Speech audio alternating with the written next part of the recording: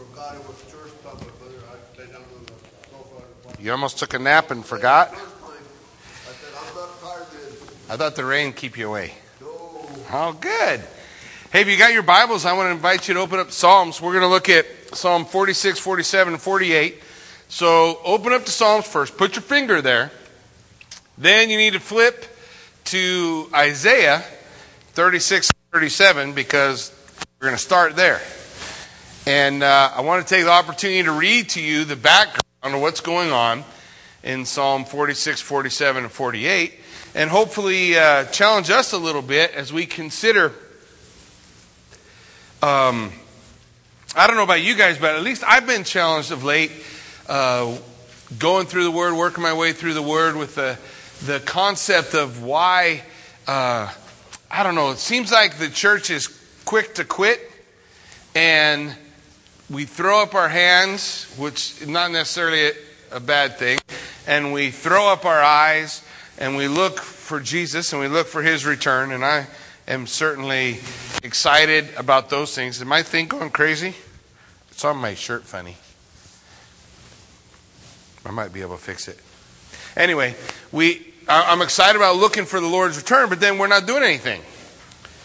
We have decided that the world's so bad, there's nothing we can do to change people, and we're not doing the thing Christ called us to. When we come to the end of the Gospel of Matthew, end of all the Gospels, we have a commission. We have a call where God says, all authority has been given to me in heaven and earth. Go therefore. Make disciples. We're to be salt and light, right? Doesn't God call us to be salt and light in the world? The world, as we may look at the world and we may see the world without Christ is going to continue to circle the drain unless we do something about it.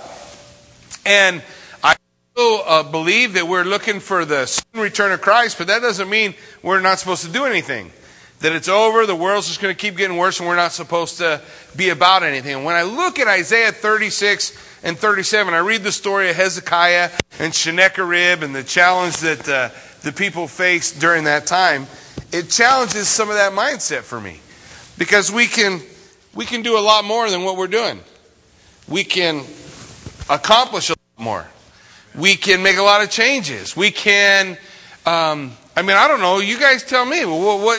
What value is there in one child's life if we stood outside of Planned Parenthood and just said, please don't hurt your baby, we'll help. And what if all day everybody kept going in, but one person stopped? Is that worth that effort? Or if we're sharing our faith with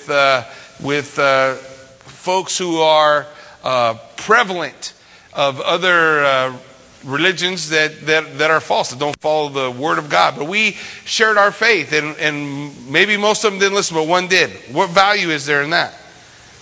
How many lives are affected by that one life? Yeah, and so when we look at it, I think sometimes in the church we get a defeatist attitude. Look, we didn't lose when Christ died and rose again and ascended into heaven. We won. Is it going to go crazy the whole time? Yeah, I think so. But will that one go crazy? You sure? You're guaranteeing? Did that fix it? Huh. It cured it. Let's see what happens. See? Victory. It can happen. The point that I want to make is that we don't want to be so quick to give up and think, well, the best I can hope for is just to hold the ground I got. Because Christ didn't say, just hold the ground you got till I return. He said, go. Make a difference. Change people's lives. And so sometimes we can look so negatively on the world, we don't do nothing. We don't go nowhere. We don't share. We don't do anything. And if we don't do anything, I can guarantee you one thing, nothing will ever change. While I think that the history of the world is as we look to the future, going to get worse and worse. It doesn't mean don't do anything to try to change any of it. Because the difference I make in somebody's life, that's a lasting difference. The difference it has made in somebody who may have perished without our input, or someone who may have gone into eternity without Christ, that's a humongous difference. So as we consider the issues in our world, okay? Consider the enemies against the faith. There's a lot of them. And we look at Psalm 46, 47, and 48. Those are psalms of victory, psalms of praise for God's deliverance out of impossible situations. So we want to recognize that God is able to do that then. He didn't change and say, I can't do that now. So while we may look at impossible situations, really big problems, big issues, it doesn't mean we're supposed to put our head in the sand and pretend nothing's going on, but we're to go. Share the truth of who Jesus Christ is, and it changes who it changes. That part's not our job, right? Jesus sends us, we go. Those who receive. Those who come to faith, they come to faith. Our job wasn't to save anybody. Our job was to what? Go tell. Go share. Well, let's look at Isaiah 36. It says, now, it came to pass in the 14th year, King Hezekiah, that Sennacherib, that name is available for your next child, if you'd like to name your child Sennacherib. I tried to pull that off with Kathy, but she was not going for Sennacherib. But this is around 701 BC. So, okay, give or take a couple of years, we're looking around 701 BC. It came to pass, 14th year of King Hezekiah, Sennacherib, the king of Assyria, came up against all the fortified cities of Judah and took them. So, Assyria has conquered the northern kingdom. Remember, Israel divided into two kingdoms. The northern kingdom got conquered. Now they're coming south. They're conquering everybody on the way. Now they're right outside of Jerusalem.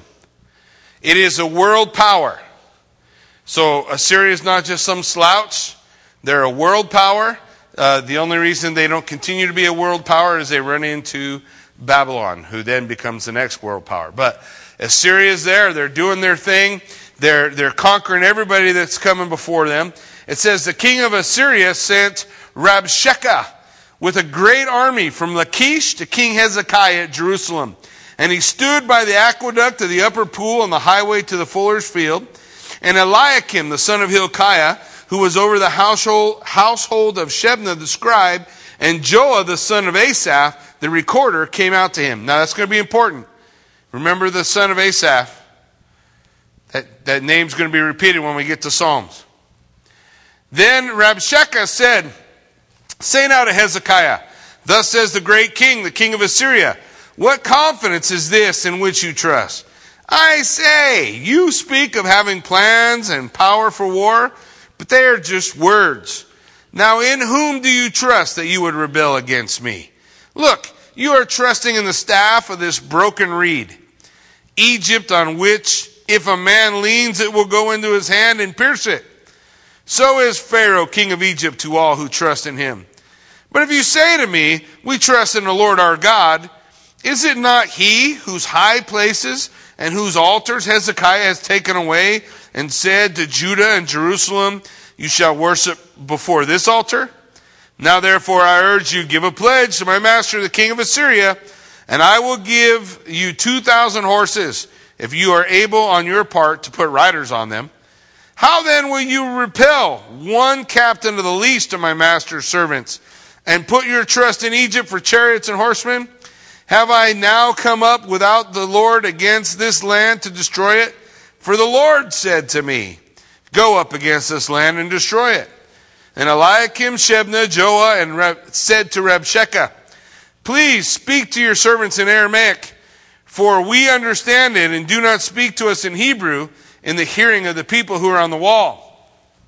But Rabshakeh said, has my master sent me to your master, and to you to speak these words, and not to the men who sit on the wall, who will eat and drink their own waste with you? Then the Rabshakeh stood and called out with a loud voice in Hebrew and said, hear the words of the great king, the king of Assyria. Thus says the king, Do not let Hezekiah deceive you, for he will not be able to deliver you. Nor let Hezekiah make you trust in the Lord, saying, the Lord will surely deliver us. This city will not be given into the hand of the king of Assyria. Do not listen to Hezekiah, for thus says the king of Assyria, make peace with me by a present and come out to me. And every one of you eat from his own vine, and every one from his own fig tree, and every one of you drink the waters of his own cistern, until I come and take you away to a land like your own land, a land of grain and new wine, a land of bread and vineyards. Beware lest Hezekiah persuade you, saying, the Lord will deliver us. Has any one of the gods of the nations delivered its land from the hand of the king of Assyria? Where are the gods of Hamath and Arpad? Where are the gods of Sepharvaim? Indeed, have they delivered Samaria from my hand? Who among all the gods of the lands have delivered their countries from my hand, that the Lord should deliver Jerusalem from my hand? But they held their peace and answered him not a word. For the king's commandment was, do not answer him. And Eliakim the son of Hilkiah, who was over the household, Shebna the scribe, Joah the son of Asaph the recorder, came to Hezekiah with their clothes torn and told him the words of a Rabshakeh. So we got a big problem, right? A big issue. An enemy that's really undefeatable for Israel, who's conquered everybody they've ever faced. In fact, while this is all going on historically, Egypt is going to come against Assyria, and Assyria is going to whoop Egypt, and then come back to Jerusalem. So they're done. None of their allies are going to help them. They have no hope. The problem is humongous.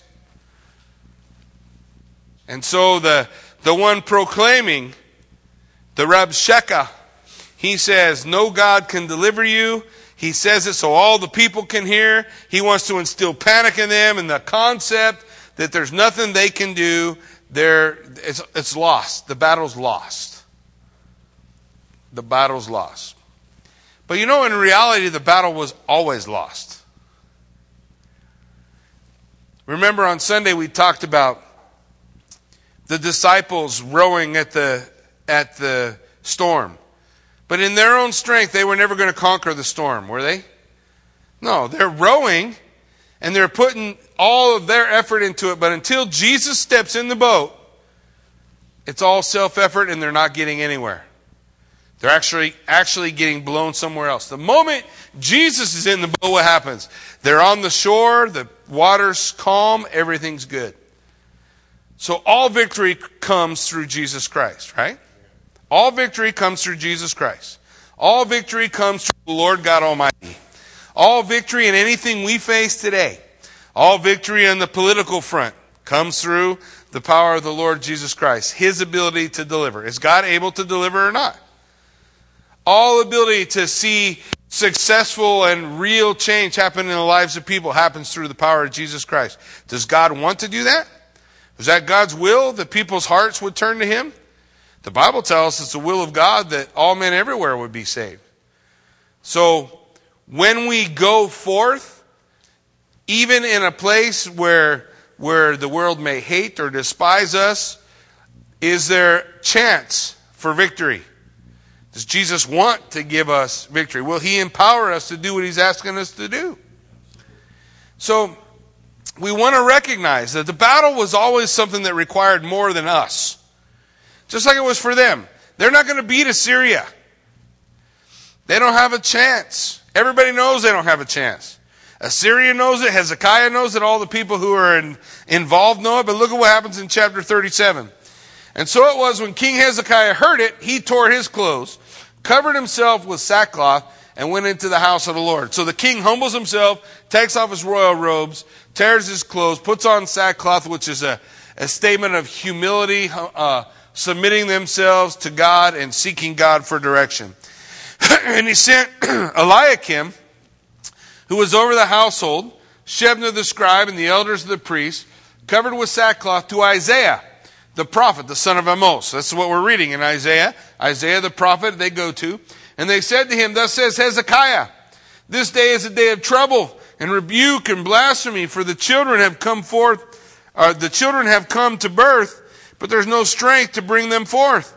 It may be that the Lord your God will hear the words of Rabshakeh, whom his master, the king of Assyria, sent to reproach the living God, and will rebuke the words which the Lord your God has heard. Therefore, lift up your prayer for the remnant that is left. So King Hezekiah sends these guys to go to Isaiah to say, Isaiah, the prophet, pray for us. Pray that God help us. So the servants of King Hezekiah came to Isaiah, and Isaiah said to them, so this is a prophecy from Isaiah, words speaking that the Lord laid on his heart. Thus you will say to your master, say this to Hezekiah, thus says the Lord, do not be afraid of the words which you have heard, with which the servants of the king of Assyria have blasphemed me. Surely I will send a spirit upon him, and he shall hear a rumor and return to his land, and I will cause him to fall by the sword in his own land. And that prophecy is actually going to be fulfilled, just like God said it was going to be fulfilled. So they pray, they get a word from the Lord. Don't worry about what he says, don't worry about what he does. You just believe, just trust me. Just trust. Same thing Jesus is saying to the church. Trust me, the world's fallen. It's broken, full of broken people. Broken people break other people. Hurt people hurt people. It's what happens. It's happening all around us, all the time, every day. People are perishing, going into eternity without Christ. But Christ has provided the victory. But he's also given it to our hands as his hands and feet. When he went to feed the 5,000, who did he give the food to? Did the food just float out to the people? The Bible says Jesus took it, blessed it, broke it, and then what did he do? He gave it to the disciples. And the disciples take it and give it. And the same thing has occurred. We have received the victory in Christ. Jesus Christ is the answer that people are in need of. We have the answer. We've been given the bread of life. Now we're asked to go and share that. To go take it to the lost. To go take it to those who will listen. Well, look at verse 8, chapter 37. Then the Rabshakeh returned and found the king of Assyria warring against Libnah, for he heard that he had departed from Lachish. And the king heard concerning Tirhakah, king of Ethiopia. He has come out to make war with you. So when he heard it, he sent messengers to Hezekiah, saying, thus you will speak to Hezekiah, king of Judah, saying, do not let your God in whom you trust deceive you, saying, Jerusalem will not be given to the hand of the king of Assyria. Look, you have heard all the kings of Assyria have done to all lands, utterly destroying them. And shall you be delivered? Have the gods of the nations delivered those whom my fathers have destroyed? Gozan, Haran, Rezeph, and the people of Eden who were in Telassar? Where is the king of Hamath? The king of Arpad, the king of the city of Seraim, the Hena and Eva. And Hezekiah received the letter from the hand of the messengers and read it. And Hezekiah went up to the house of the Lord and spread it before the Lord. And Hezekiah prayed to the Lord, saying, so Hezekiah took all the problems, all the things the other guy was saying, all the insurmountable tasks, the differences that we cannot make, and he just laid it out before the Lord. And he prays. And this is what he prays. O Lord of hosts, God of Israel, the one who dwells between the cherubim.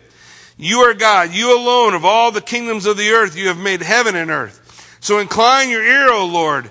Hear, open your eyes, O Lord, and see. Hear all the words of Sennacherib, which he has sent to reproach the living God. Truly, Lord, the kings of Assyria have laid waste all the nations in their lands, and have cast their gods into the fire, for they were not gods, but the work of men's hand, wood and stone. Therefore they destroyed them. Now therefore, O Lord our God, save us from his hand, that all the kingdoms of the earth may know that you are the Lord, you alone. So he lays it out. God, you're the one who can give the victory. God's the only one who can give the victory. He always was the only one who could give the victory. That has never changed. He can give us victory today. He can give us victory over the challenges that the church faces. He can give us victory over the issues that are going on in the world. He's going to use us. How will they hear? If no one is sent, if nobody preaches, no one heralds, no one shares, no one gives, no one does the work that God is calling to, they won't hear.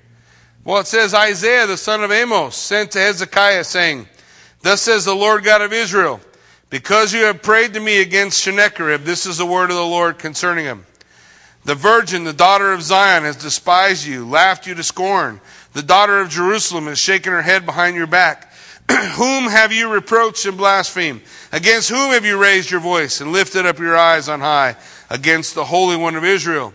By your servants you have reproached the Lord, and said, By a multitude of my chariots I have come up to the height of the mountains, to the limits of Lebanon. I will cut down the tall cedars and its choice cypress. I will enter its furthest height to its fruitful forest. I have dug and drunk water, and with the soles of my feet I have dried up all the brooks of defense. Did you not hear long ago how I made it? From ancient times that I formed it?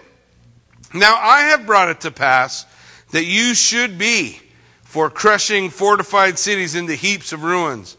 Therefore their inhabitants had little power. They were dismayed and confounded. They were as the grass of the field and the green herb and the grass on the housetops and the grain blighted before it's grown. So God's saying, look, I made Jerusalem and I made you. And I gave you victory over all those other nations that you're so proud about defeating. But I know your dwelling place. You're going out and you're coming in, and your rage against me. Because your rage against me and your tumult have come up to my ears, therefore I will put my hook in your nose and my bridle in your lips, and I will turn you back by the way which you came. And God literally does that to him. Sennacherib literally goes back. You can read the rest of the history of what's going on with him. He's literally going to go back, and he's going to be killed by his own people in the land of Assyria. This will be a sign to you. You will eat this year such as grows of itself, and the second year what springs from the same. And in the third year sow and reap, plant vineyards and eat the fruit of them. And the remnant who have escaped of the house of Judah shall again take root downward, bear fruit upward. For out of Jerusalem shall go a remnant, and those who escape from Mount Zion. The zeal of the Lord of hosts will do this. Therefore, thus says the Lord concerning the king, he shall not come into the city, he will not shoot an arrow there, nor come before it with a shield, nor build a siege mound against it. By the way he came, he shall return. He shall not come into the city, says the Lord, for I will defend the city to save it, for my own sake and for my servant David's sake. So, he's going to deliver them. He's going to deliver the city from the hand of the Assyrians. And we all remember the story, don't we? He tells Sennacherib goes home, but the scripture says, the angel of the Lord went out and killed in the camp of the Assyrians 185,000. And when the people arose early in the morning, there were corpses, all dead. So Sennacherib, king of Assyria, departed, went away, returned home, remained at Nineveh. And it came to pass, as he was worshiping in the house of Nisroch his god, that his sons Adramelech and Sharezer struck him down by the sword, and they escaped into the land of Ararat. There Esarhaddon his son reigned in his place. I just want to give you the background. It's a possible battle. God delivers through his hand. He's able to give the victory and grant the victory. And what occurs as a result of that, we read in Psalms. So if you look over at Psalm 46, 47, and 48, we come to the Psalms of praise. And what are they doing? They're proclaiming God's victory over the Assyrians. All three. All three are written by who? The chief musician, a psalm of the sons of Korah. A psalm of the sons of Korah. A psalm of the sons of Korah. Remember Joah, the son of Asaph, is one of the guys. Asaph we're going to see also later on as another one of the worship leaders who wrote within the psalm. So they're going to write about it. Here's what they write. Now this is the worship that springs out of what occurred. What happened historically. It says in Psalm 46, God is our refuge and strength, a very present help in trouble. That true? Well, and after that, the incredible victory that God delivered, the strength that God gave, the deliverance that came by the hand of the Lord that over an obstacle that they couldn't remove. That's no different than the victory that God can give us today over the things, the challenges that we face today. It's God who does it, but He's going to work it through our hands. How does the gospel go forth? You got to go to the book of Revelation to see angels doing it. Until that time, whose job is it? It's our job. Is it our job to save? No. What's it our job to do? To tell. What's the important thing to tell? The important thing to tell and to share is the gospel, the good news. The good news of what Christ has done. The good news of what Christ accomplished, and He will give victory. It says, therefore, we will not fear, even though the earth be removed, though the mountains be carried into the midst of the sea, though its waters roar and be troubled, though the mountains shake with its swelling. And so just think of the picture he's painting.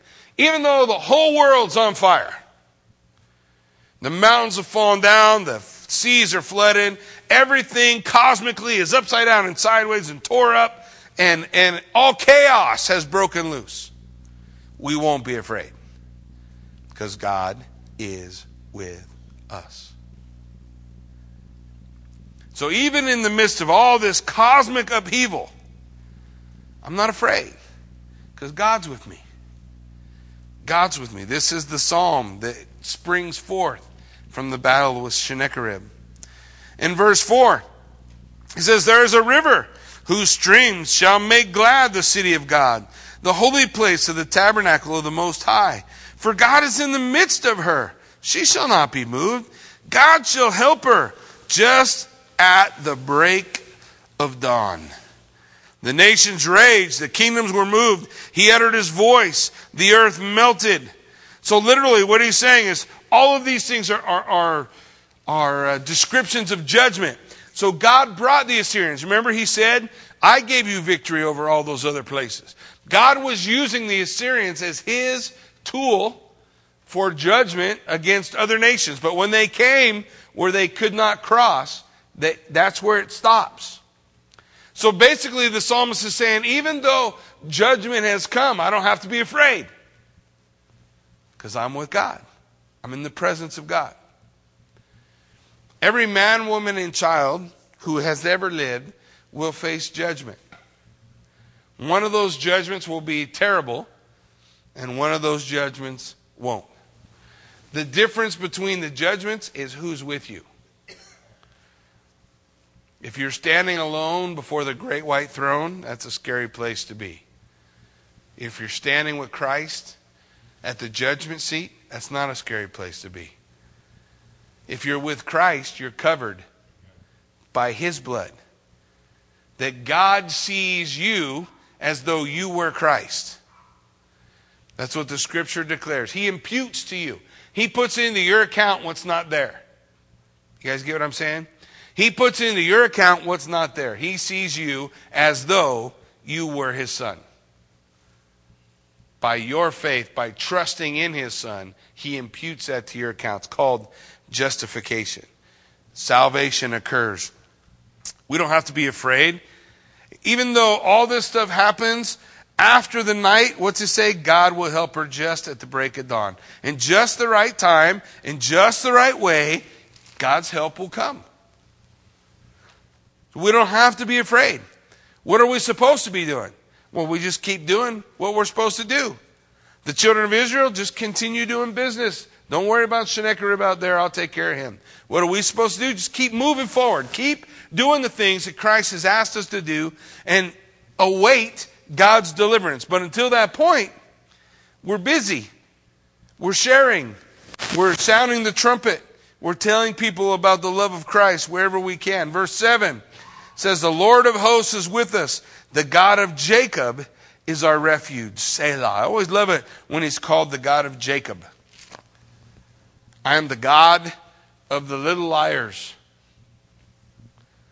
I'm the God of the broken people. I'm the God of the little deceivers running around causing trouble. I like that God was never ashamed to be known as the God of Jacob. Never ashamed to be known as Him. And so He says, the God of Jacob, He's our refuge. He's our strength. He is with us, the Lord of hosts, Yahweh Sabaoth. The Lord of the angel armies. One angel did how much damage? 185,000. Remember how many Jesus said he could call? 12 legions. That's a lot. Lots and lots. Is he going to need that many? I don't think so. So is he victorious? Sure he is. So what do we do about it? We do what he's asked us to do. We do what he's asked us to do. We look for his strength, his power, him moving in our midst, him taking and moving the mountains, him providing the victory over the different things that challenge the church today. We don't have to be afraid. And we'll sing psalms like this. God gave us the victory. What a great thing would that be to say? Look, there are some things we'll never have victory over because Jesus said you won't. The poor you will have with you always, Jesus said. So are we going to defeat poverty? No. But can we feed people? Yeah. Will God give us a victory in that? Will he do things beyond our ability? Meet people's needs in places we can't even pronounce the name of, but can he use us to meet their needs? Absolutely. Can he bring victory because of his power, because God's people were willing to move in his name and see it done? Absolutely. The Lord of hosts is with us. Do we have to be afraid? We don't have to be afraid. Does the world hate you? Sure. So what? Is a bunch of people from ISIS going to move to Idaho? Maybe. A bad choice. Of all the places you can go, Idaho's probably not the best one. Everybody here's got a gun. We'll see how all that works out. But we have to be afraid? We don't have to be afraid. Why? Because the Lord of hosts, the Lord of the angel armies is with us. He's our refuge. He'll give us victory. Does our job change? No. Proclaim the gospel. Tell people about Jesus. Share the truth. We don't got to be afraid. For some reason we think it's arrogant to tell somebody that we have the truth. It's not arrogant. You should tell people you have the truth. We worry too much, I think. We worry too much about offending people. Look, if you offend people because you're a butthead, stop doing that.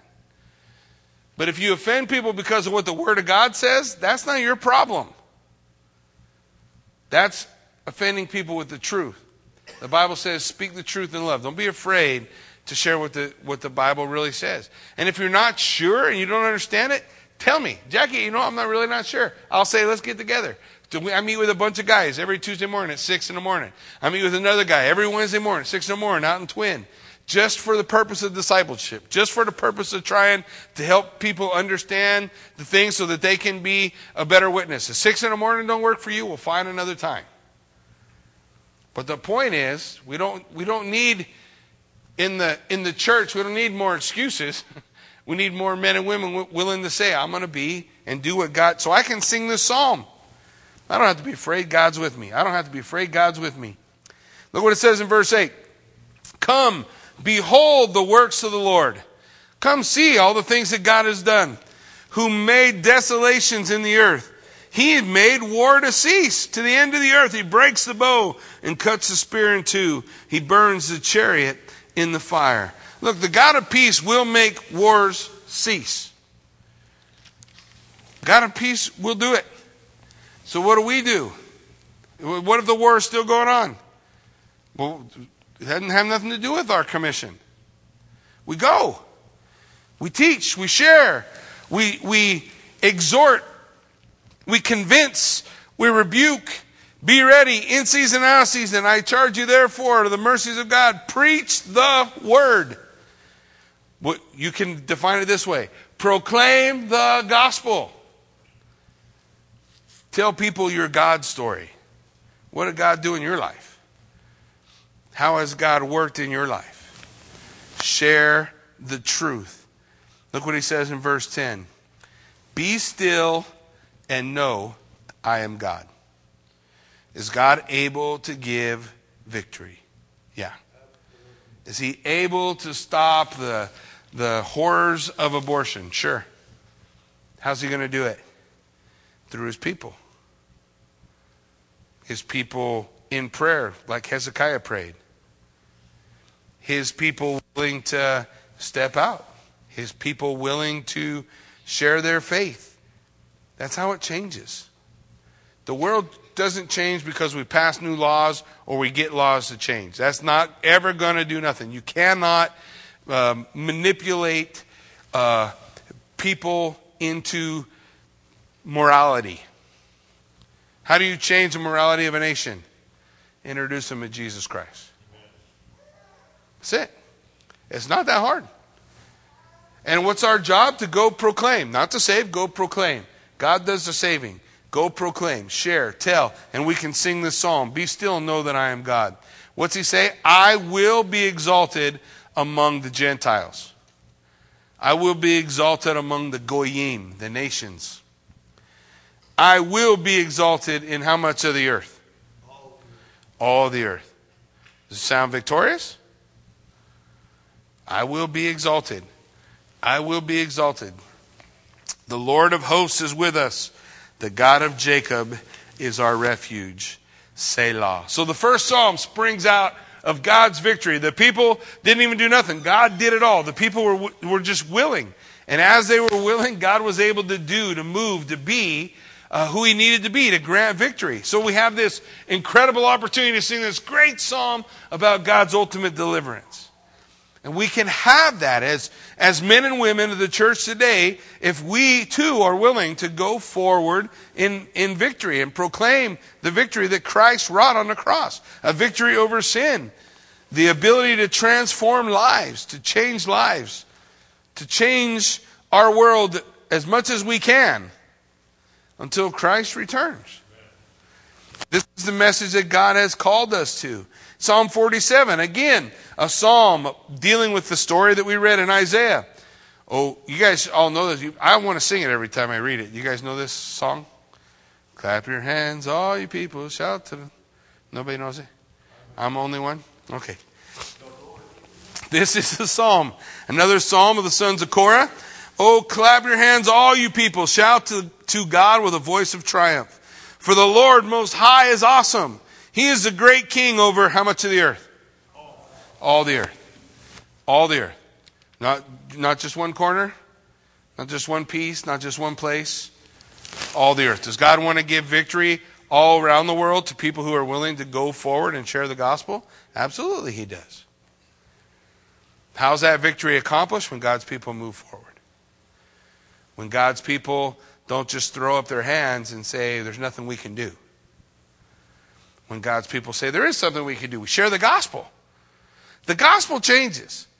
I don't need to worry about politics. The politics will always be a mess. I don't need to worry about what laws are and what laws aren't. If the gospel gets into people's hearts, the laws won't matter. Amen. Won't matter. It's the gospel that changes people.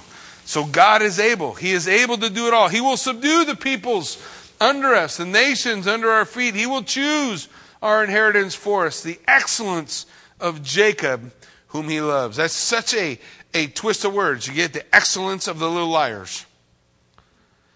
The excellence of the little broken guys, the guys who are a mess.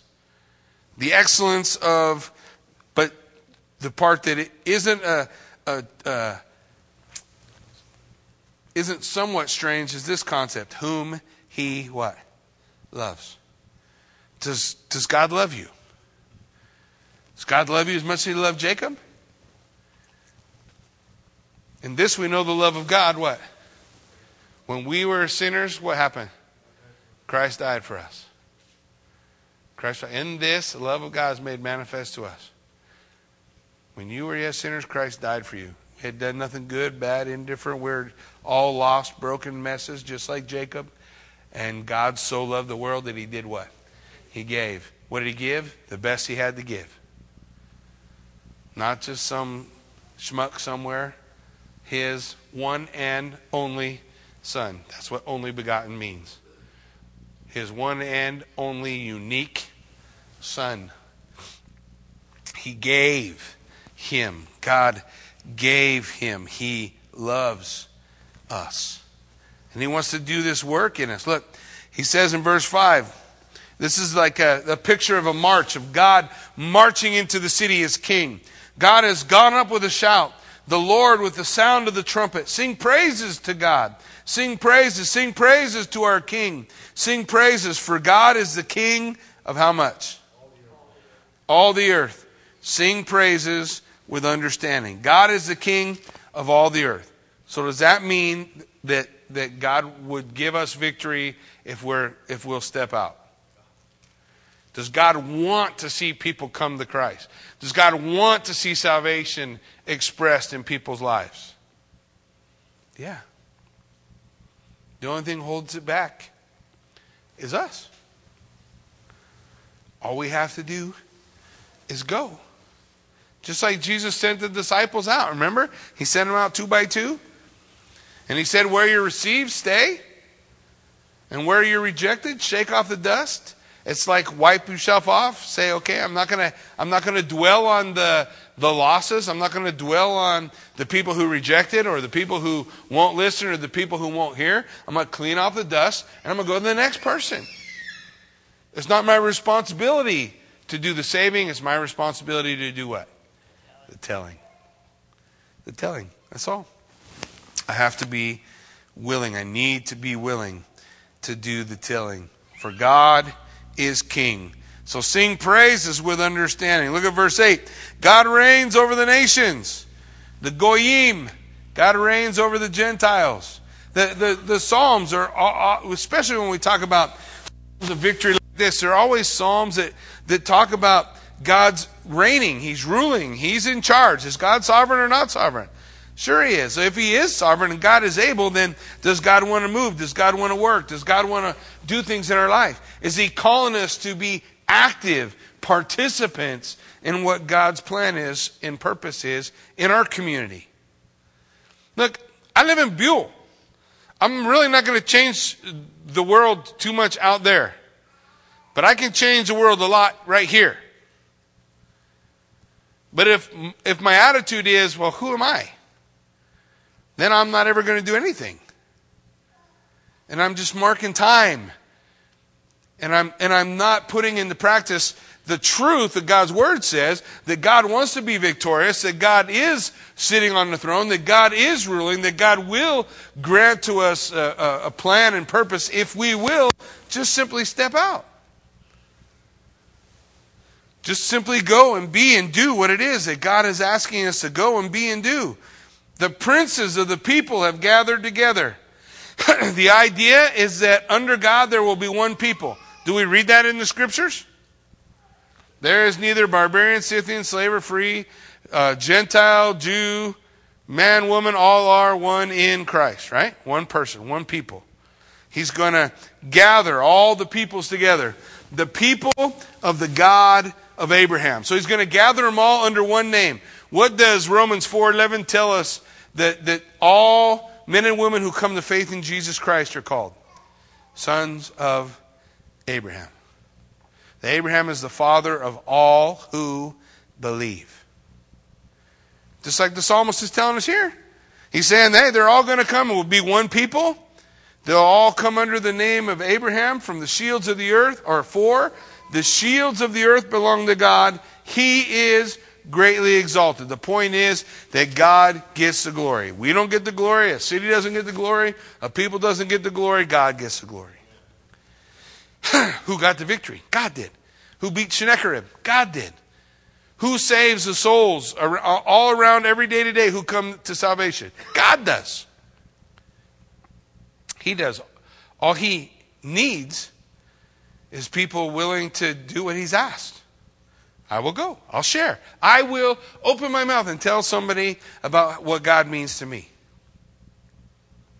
And you run into an argument you don't know, they're easy to solve.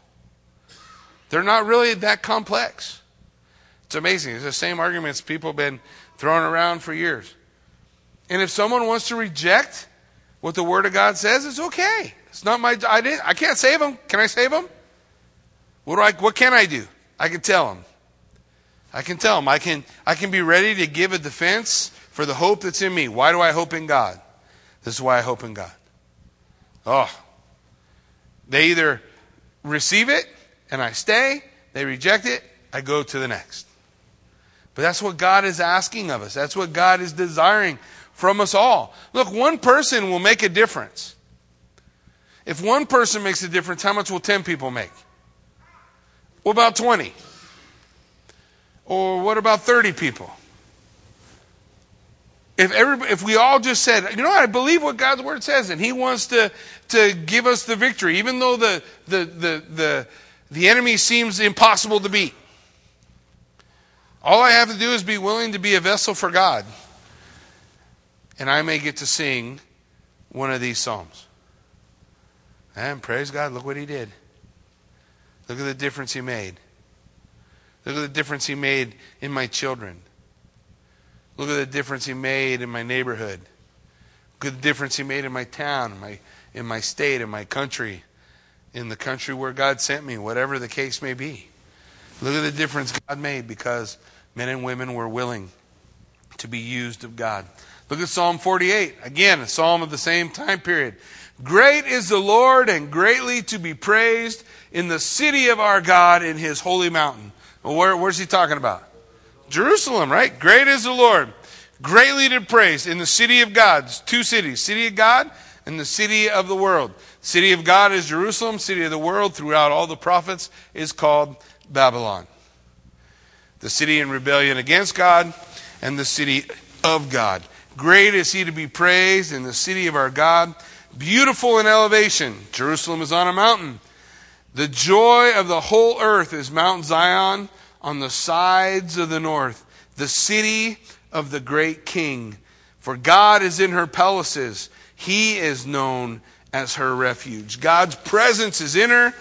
God is their King. God is their protection. God is their shield. Again, the same way, God is the deliverer. God is the one who does the work. God is the one who grants the victory. God is the reason why we're praising. We're praising for what took place. Look at verses 4 through 7 because it's going to follow in line just with what we read in Isaiah. For behold, the kings assembled. They passed by together. They saw it, and so they marveled. They were troubled, and they hurried away. Fear took hold of them there, and the pain as of a woman in birth pangs. And when you break the ships of Tarshish with it, or as when you break the ships of Tarshish with an east wind. So he's saying the kings came, they saw this crazy thing happen, everybody freaked out and went home. Just like they would if they were coming down to the harbor and the ships from Tarshish and the wind blew through and just crunched them all. Well, we're going home. I'm not getting on a boat today. Bad day to get on a boat. I'm going to go. That's what the Sennacherib, that's what the armies did. That's what they did as they went their own way. So we see God in the city, and we see God giving them victory over their enemies, verses 4 through 7. Then in verse 8, we see God and their worship. Look what it says. And we have heard, so we have seen. We have heard. Remember we read? Isaiah gave prophecy. Hey, it's what's going to happen. Sennacherib's going to go home. Don't worry about it. I'm going to send him back. And now the people are saying, we heard the prophecy spoken of by Isaiah, and we saw it with our eyes fulfilled. Sennacherib went home. God gave the victory. In the city of the Lord of hosts, in the city of our God, God will establish it forever. He moves on and says, it's the love of God that has delivered His people. Look, we have thought, O God, on your loving kindness in the midst of your temple, and according to your name, O God, so is your praise to the ends of the earth. Your right hand is full of righteousness. So let Mount Zion rejoice. Let the daughters of Judah be glad because of your judgment. See, singing praise, recognizing that it's a loving kindness. It's the chesed. It's the agapeo of God that delivered them because God loved us. He has delivered us. Did any of us come to salvation any other way? We all come to salvation that way.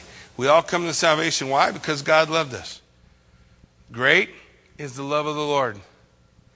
It's raining, huh? I can always tell because the alarm goes off. It's raining. Great is the Lord and greatly to be praised. So look where he goes on in verse 12. Walk about Zion. So they're going to take a walk about around the city. Walk about Zion and go all around her and count her towers. Look at the wall. Look at the towers. Look at all the stuff we had to keep the enemy out. Mark well her bulwarks. Consider her palaces, that you may tell it to the generation forever. Look, it's all still standing. Assyria was here. They're out there. They're going to wipe us out. They're going to take all this down. Walk around, tour. Not one arrow came over the wall. Not one rock chipped it. Not one part of the battle began. Why? Because the battle belonged to the Lord. And so the Lord gave victory. The battle belonged to the Lord, and so the Lord did his perfect work. So as we look at the three Psalms, and we see the praises that the people are uttering, it's because God gave them victory over an impossible situation. Something that they couldn't do in and of themselves. A plan they couldn't come up with. If they leaned on Egypt, Egypt gets whooped. If they lean on somewhere else, there's no one else who can deliver. Only God. Only God can deliver his church. Only God can give victory to his church on the variety of issues that plagues the church today. How's that victory come? Same way it came for them. What did Hezekiah do? He laid it all out and he prayed. He prayed. So what happens when God's people pray? The Bible tells us that the fervent prayer of what kind of man? Of a righteous man does what? Avails much, right? What's fervency? Fervency is passion. You want to see fervent prayer? Just light a fire under somebody. You get fervent prayer. What do you mean? Well, if you're a parent, let one of your kids get sick. Does the passion in your prayers change? If someone you love is going through a hard time, does the passion of your prayer change? When people are going through heartache that you care about, does the passion of your prayer change? So the Bible says a passionate prayer of a righteous man. What makes you righteous? Jesus Christ makes me righteous. You righteous on your own? There's no way you're righteous on your own. There's no righteousness. You have no righteousness of your own. Any righteousness you have is because God has given it to you. God gives you righteousness. Is your relationship with the Lord right? That's what's being asked. Are you right with God? Are you made righteous in him? Is he your treasure? Is he your value? If so, then that fervent, passionate prayer of a righteous man will accomplish much. But what does the Bible go on to tell us? You have not. Why? Because you ask not. So the indictment is the reason the victory is not being accomplished is because God's people are not praying. They say the average prayer time of a preacher a week is less than 20 minutes. Well, it's not very much, by the way. The smallest attended studies that we have are prayer meetings. Still have one Friday morning at 6. And we pray at all the discipleship stuff that we got going on and all the studies we got going on and have an open time of prayer where everybody's able to pray. And it's not, the only way to pray is not to show up and pray corporately, but there's value between God's people praying corporately. Are we praying? You have not because you ask not. Or because you ask amiss. How do we ask amiss?